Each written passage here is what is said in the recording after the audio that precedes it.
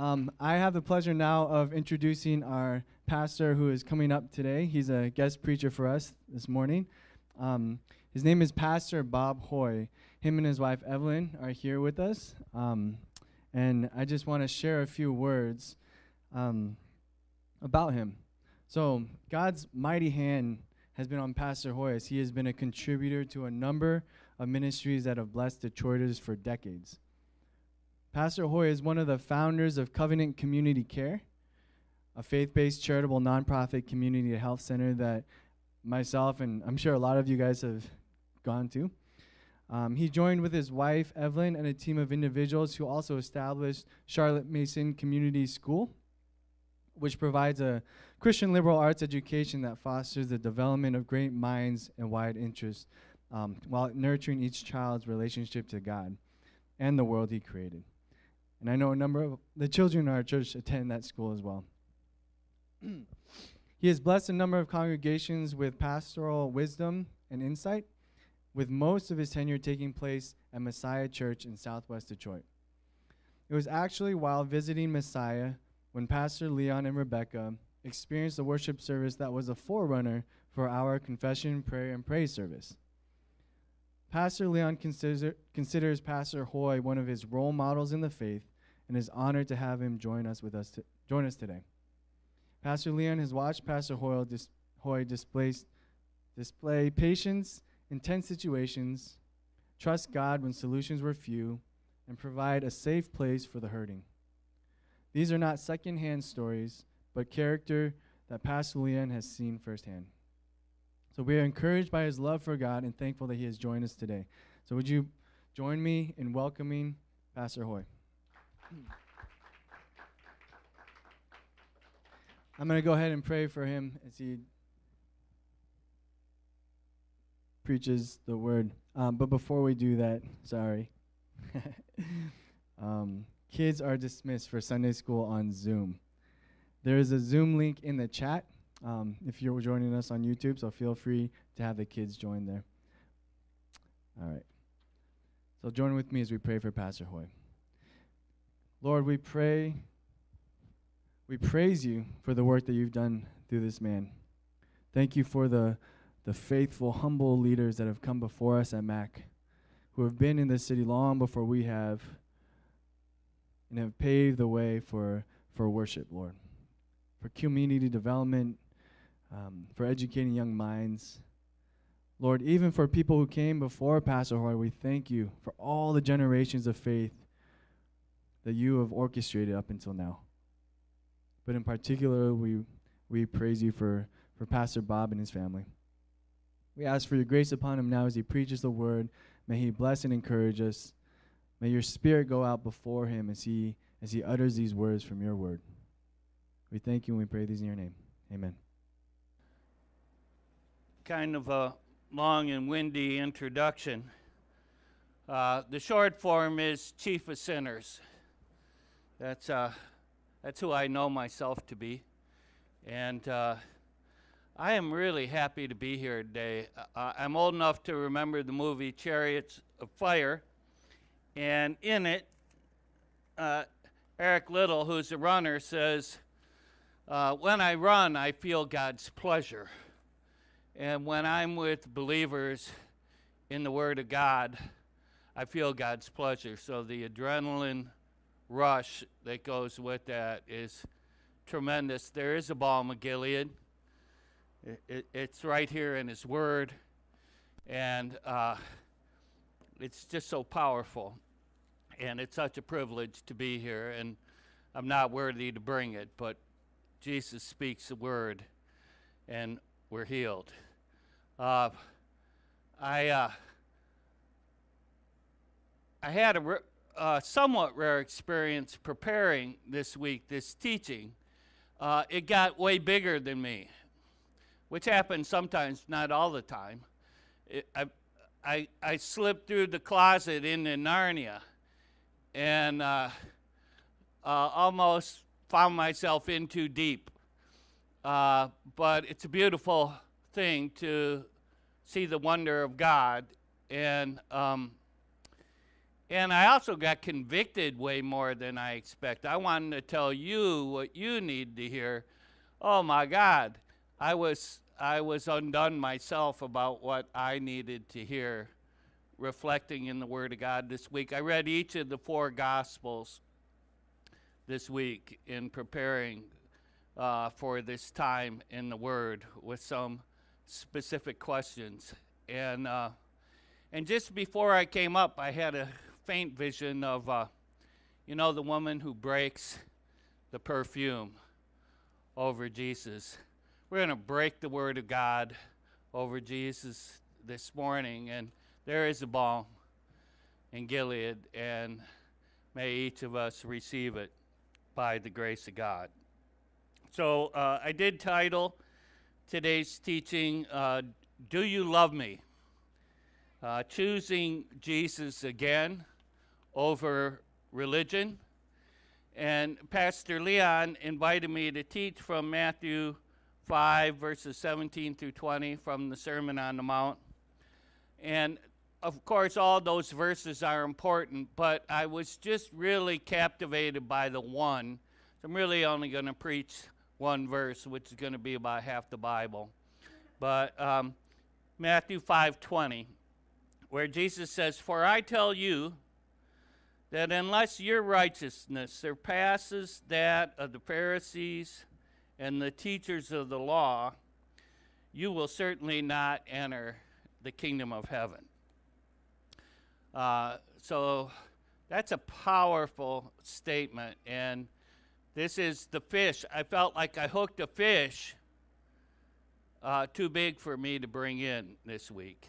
So we're going to catch and release it, but get a glimpse of what the Spirit of Jesus may be saying to you and to me from His Word. So my first question, asking myself this week and presenting to you, is how is Jesus' righteousness different than the righteousness of the Pharisees and the teachers of the law? What is it about the way Jesus lives out His knowing God and sharing faith that's so very different from the Pharisees and the teachers of the law? And I'm going to suggest something that may be helpful to you. If it's not, reject it. But consider the Pharisees and the teachers of the law as the church of Jesus' day. So when Jesus is talking about them, many of the things He's saying to them and about them is about church, is about people who are living out faith in the one true God, but somehow they've kind of got it jacked up in such a way that it isn't reflecting the heart of Jesus. And so my sister question with that first question is, how is Jesus' righteousness different from my righteousness and my Bible study, the way I practice my faith, the way I put forward my relationship with Jesus? So a discovery this year, and I have been, Pastor Leon called me yesterday. He says, "I'm trying to do an intro. How long have you been doing ministry?" I'm like, I don't want to say 50 plus years. Makes me feel old. At Messiah, one day a woman said, "My grandson has a question for you." He looked up at me and he said, "Are you Moses?" And I said, "No, I was your age when we crossed the Red Sea." But yeah, I'm getting up there.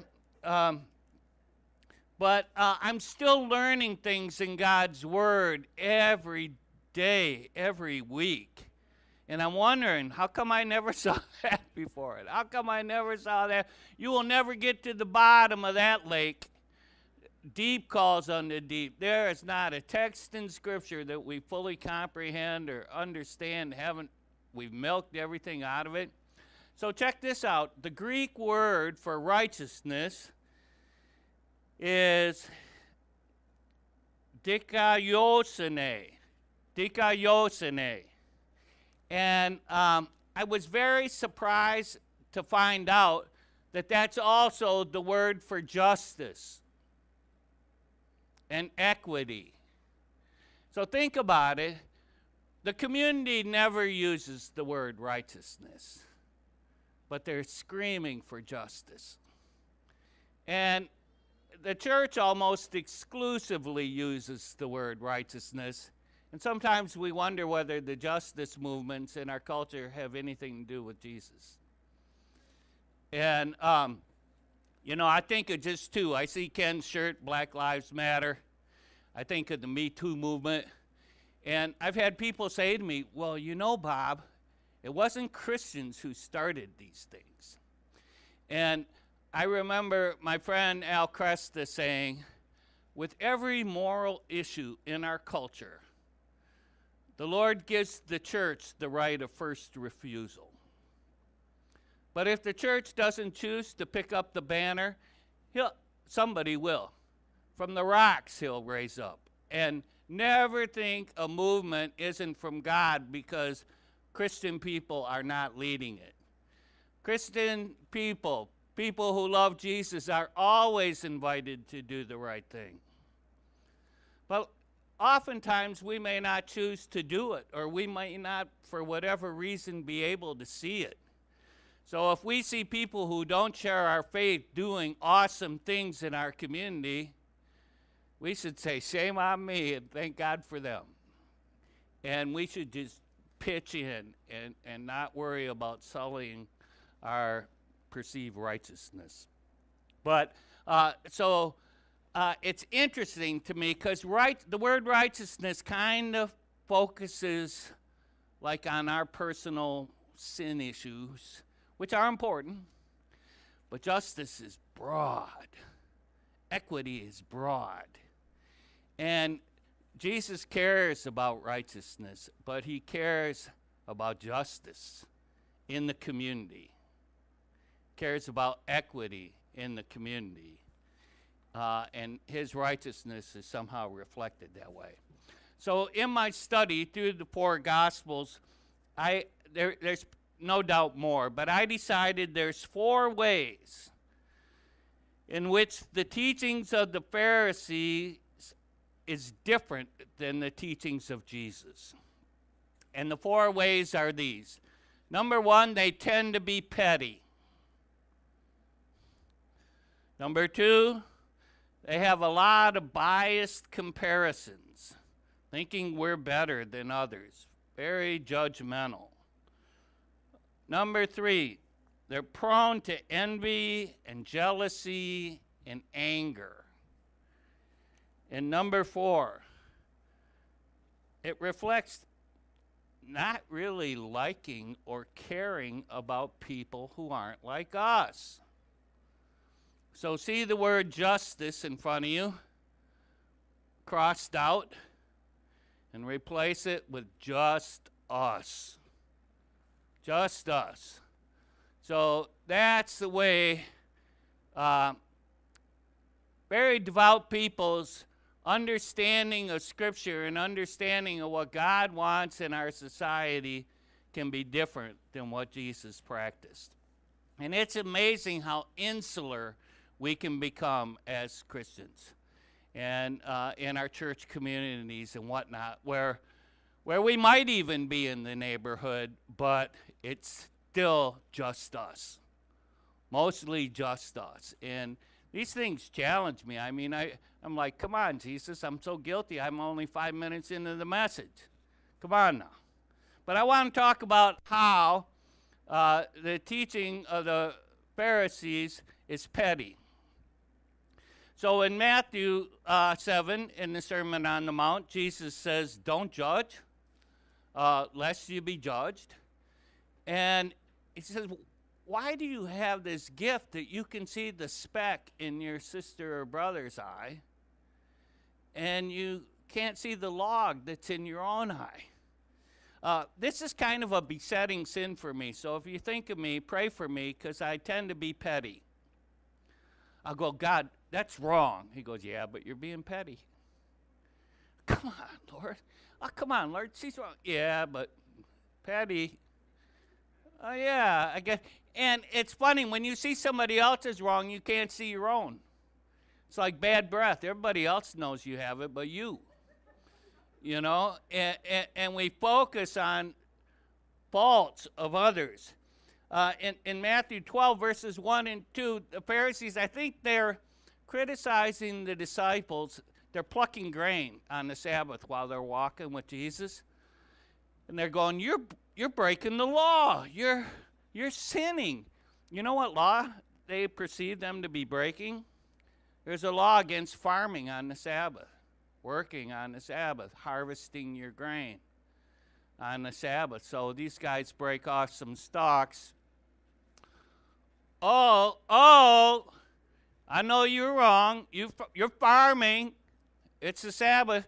Same thing with Jesus healing on the Sabbath. You know, it's like, is he going to work? You're not supposed to work on the Sabbath.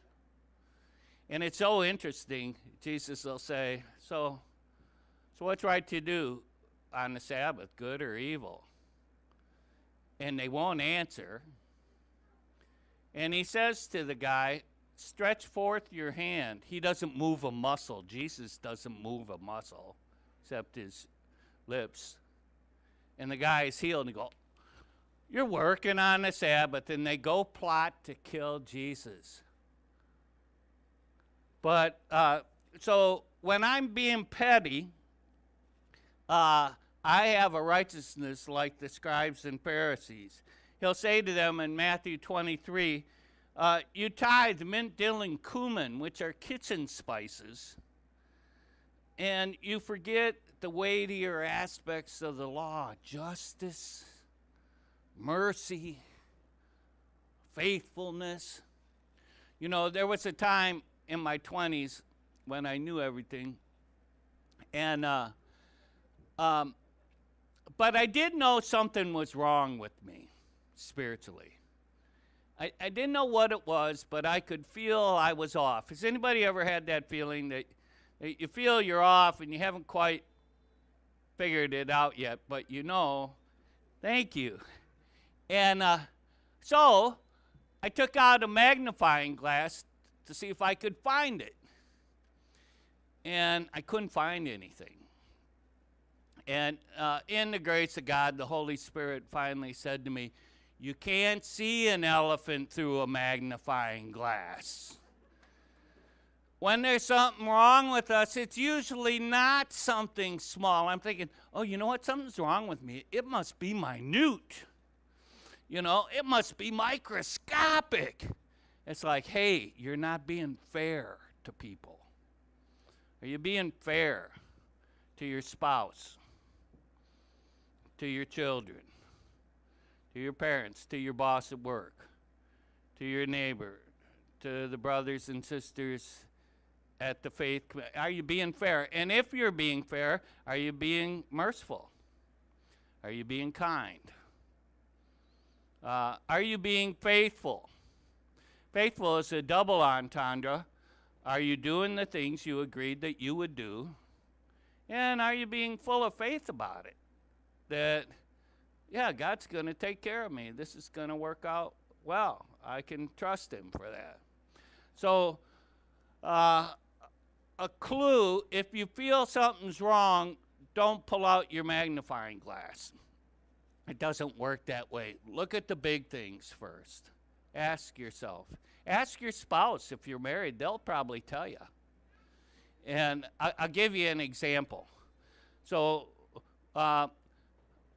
some years back, when our oldest son was a senior in high school, I came home from work, and Evelyn said to me, the principal sent Mark home from school today for fighting, but he wasn't fighting.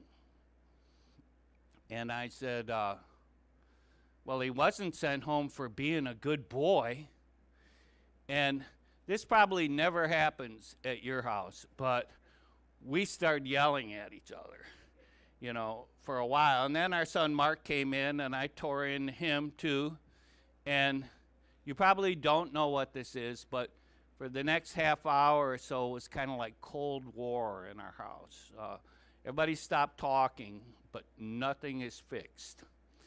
And after a while, I thought I'd pick that scab open. And I said to Evelyn, you know, you could have been more supportive when I was talking to Mark. Boom! You know? And then I remembered it was time for me to go to the jail to talk to the guys about Jesus.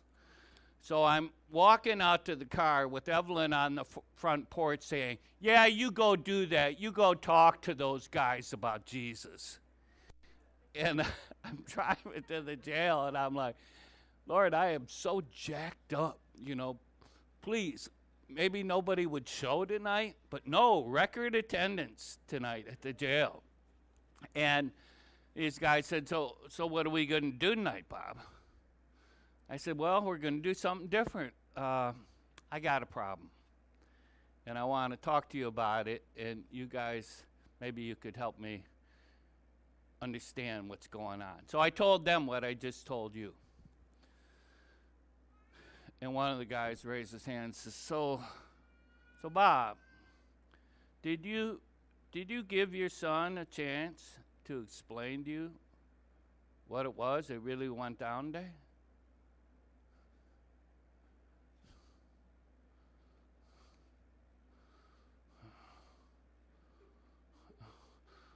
No. Oh, okay. Another one. Hey, Bob, you called the principal, right? So you could talk to her or him direct, you know, so you could find out exactly what went down today.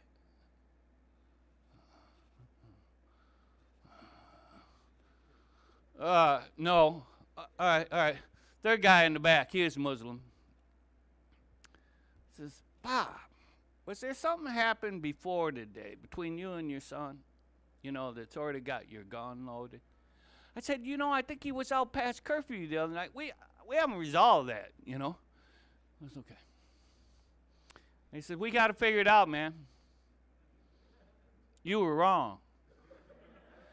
And the thing was, when they told me I was wrong, I knew I was wrong. When Evelyn told me I was wrong, I didn't know I was wrong. When my son told me I was wrong, I didn't know I was wrong. But when these guys told me, I somehow got it. And I said, okay, I know what I need to do when I get home tonight. Do you guys want to get in the Word tonight? And they said, oh, yeah.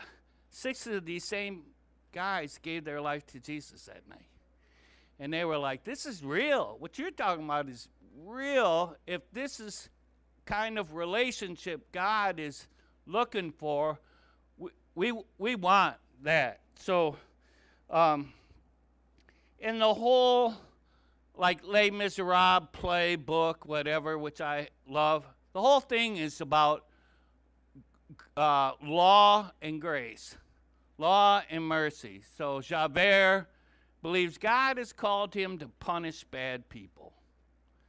And Valjean believes God has called me to show mercy in the world. And that's something for us to think about. So the next thing I was thinking about was biased comparisons, thinking we're better than other people, being judgmental, thinking that we know everything, thinking that we're right all the time. I think of Jesus calling Levi the tax collector, and he's so glad to be invited to follow Jesus.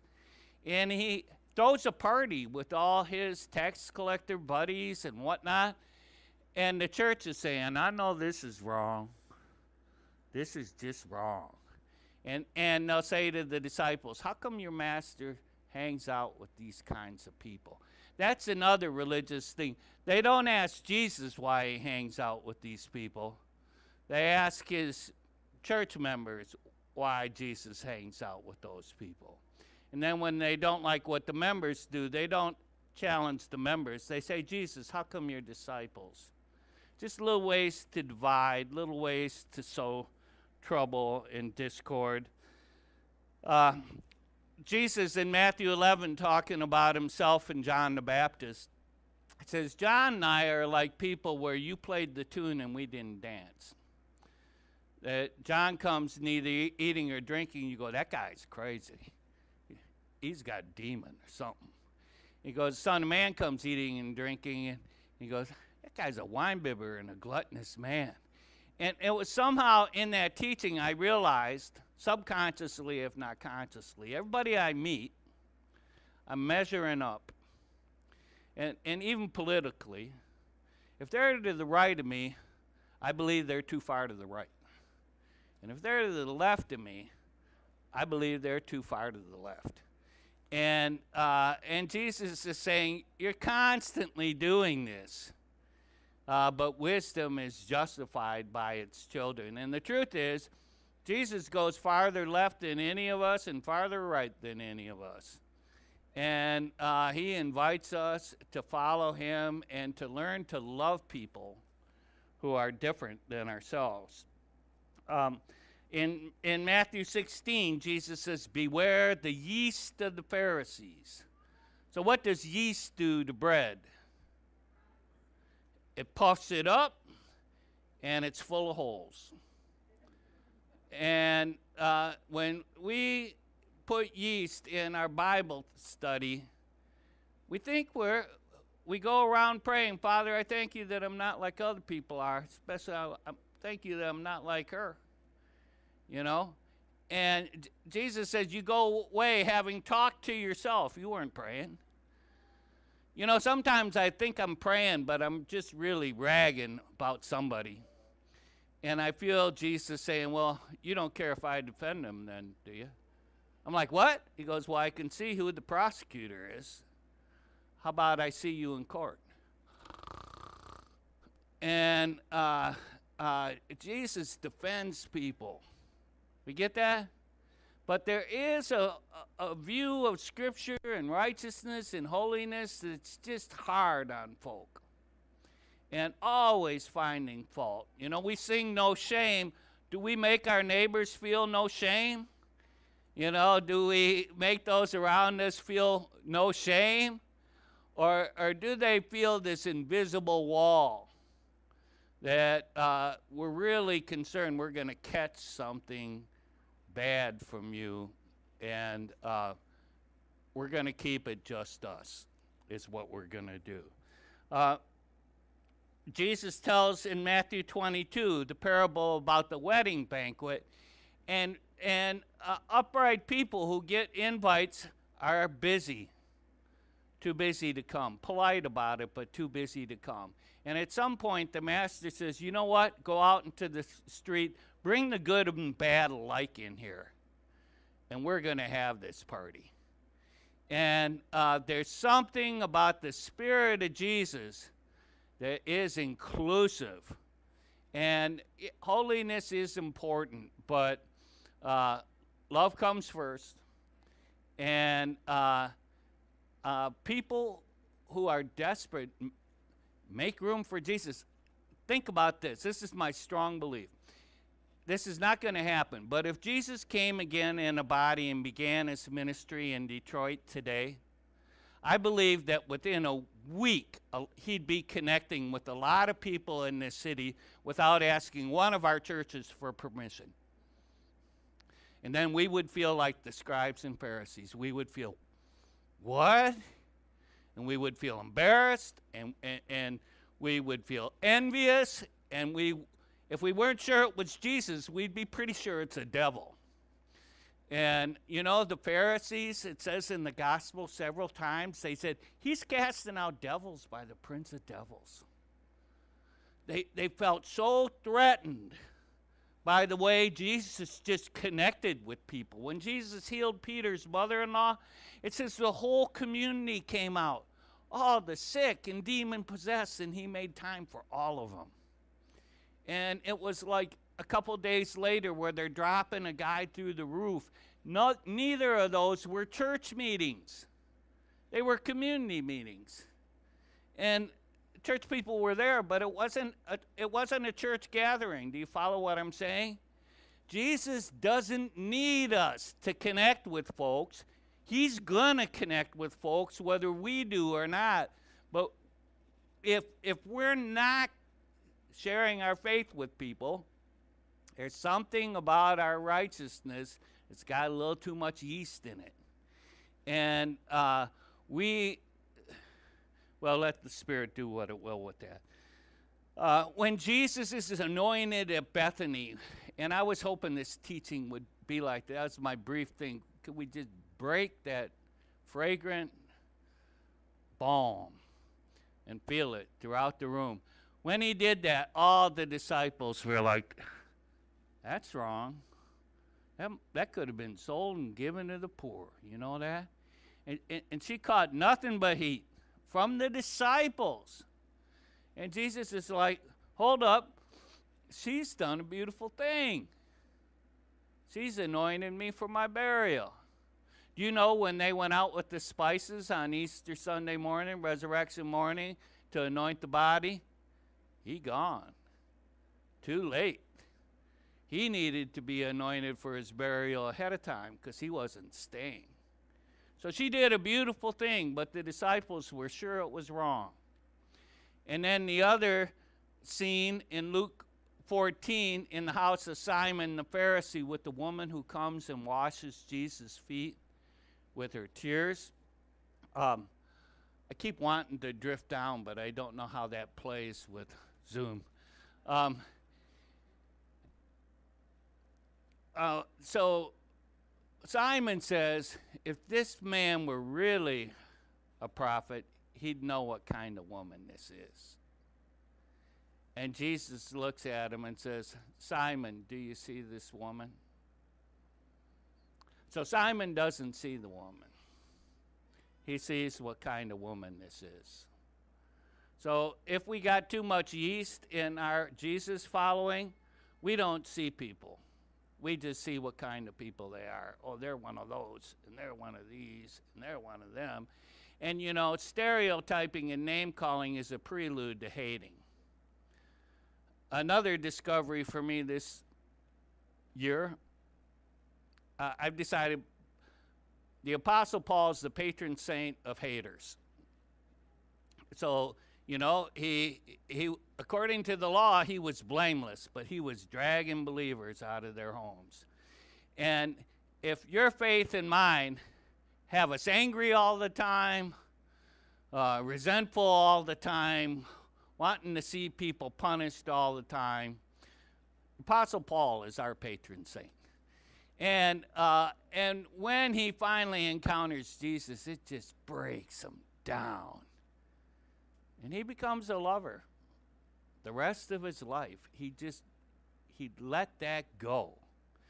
And for guys especially, anger is the easiest emotion to feel. It's also the laziest emotion to feel. And it won't help you in your relationship with your children or your spouse. The anger of a man does not accomplish the righteousness of God. And sometimes when we're slow to dial in our emotions, the lowest cookie on the shelf is anger. But it's a beautiful thing when being mad turns into being sad and mourning and lamenting and becoming a truly compassionate person. Oh, I'm way in over my head. I got to work toward landing the plane. So in the Good Samaritan, Jesus makes the hero of a story a person from a different race, a person who's generally hated by most church people. In the story of the prodigal son, both brothers are lost. One's lost inside the house, the other's lost outside the house. And I'm just going to leave that one because there's just too much. In John 3, Nicodemus, Pharisee, Bible study teacher, is told by Jesus, you're not good enough to enter the kingdom of heaven without being born again. In the very next chapter, the woman at the well, he's told, you're not bad enough that I don't have a place for you at table in the kingdom of heaven. This is the gospel. None of us are good enough, whether we're devout or not. And nobody's bad enough that door isn't open for us. Pharisee and the tax collector praying, thanking God that he isn't like that person. The woman caught in adultery. It's funny. So the religious leaders are obsessing. This person was caught in the act of adultery. That's a capital crime. Her life is at risk. I still haven't figured out how you catch one person in the act of adultery. But the other person isn't even going to get a misdemeanor ticket. And nobody can see that. But Jesus, knowing this woman's guilt, defends her until everybody else throws their stones and walks away. And then he says, neither do I condemn you. Go. Sin no more. That's the kind of righteousness that Jesus is inviting me into. And he tells them that tax collectors and sex workers are going to enter the kingdom of God ahead of you because they hear this message. And I don't have time to talk about all the anger and envy and jealousy, but Jesus truly is the stone which the builders rejected. That the church rejects Jesus, who is the head of the corner. And it happened in Jesus' day. It can happen now. Be very careful how we see Jesus to be. We need to follow Jesus into our community and be prejudiced in people's favor. So the last point I want to make is the righteousness of the Pharisees. They don't really like or care about people that aren't like them. There's large crowds coming from Syria. Jesus makes part of faith is giving to the needy and not storing up treasure on earth. He commends the Roman soldiers' faith. Peter's mother-in-law, the demoniac and the pigs. You know, the community got used to the demoniac. Yeah, he's a pain in the neck, but we're okay. But when Jesus delivers that demoniac and throws all those demons into the cars in the church parking lot, and they have a demolition derby, they're like, oh no, we're not doing this. Leave our neighborhood. So there's many things in your life and mine that Jesus doesn't care about very much. But what he does care about is people who are tied up in torment, and he desires to free them. So I'm going to stop. Justice for the widow, calling Zacchaeus to be with him. And so my closing thought for myself, for you as well. I think about Peter, who had denied Jesus, and now it's the end of the Gospel of John. And they have the catch of fish again. And Jesus is making Peter breakfast. And Peter realized he's failed in living out leadership among the disciples of Jesus. And Jesus just wants to know one thing. Do you love me? All right, feed my lambs. Do you love me? Take care of my sheep. Do you love me? And I hear Jesus saying that to me too. So this is the word I've been wrestling with this week. I deliver it very incompletely, but the nature of Jesus is large. And my faith, my righteousness needs to be more like that and less like the religion I reduce it to. That's what I got to share today. Let's pray. Lord Jesus, help each of us to take what we need from this teaching, and may the wind blow away the chaff. Thank you for the privilege of sharing thoughts from your word. In Jesus' name we pray. Amen.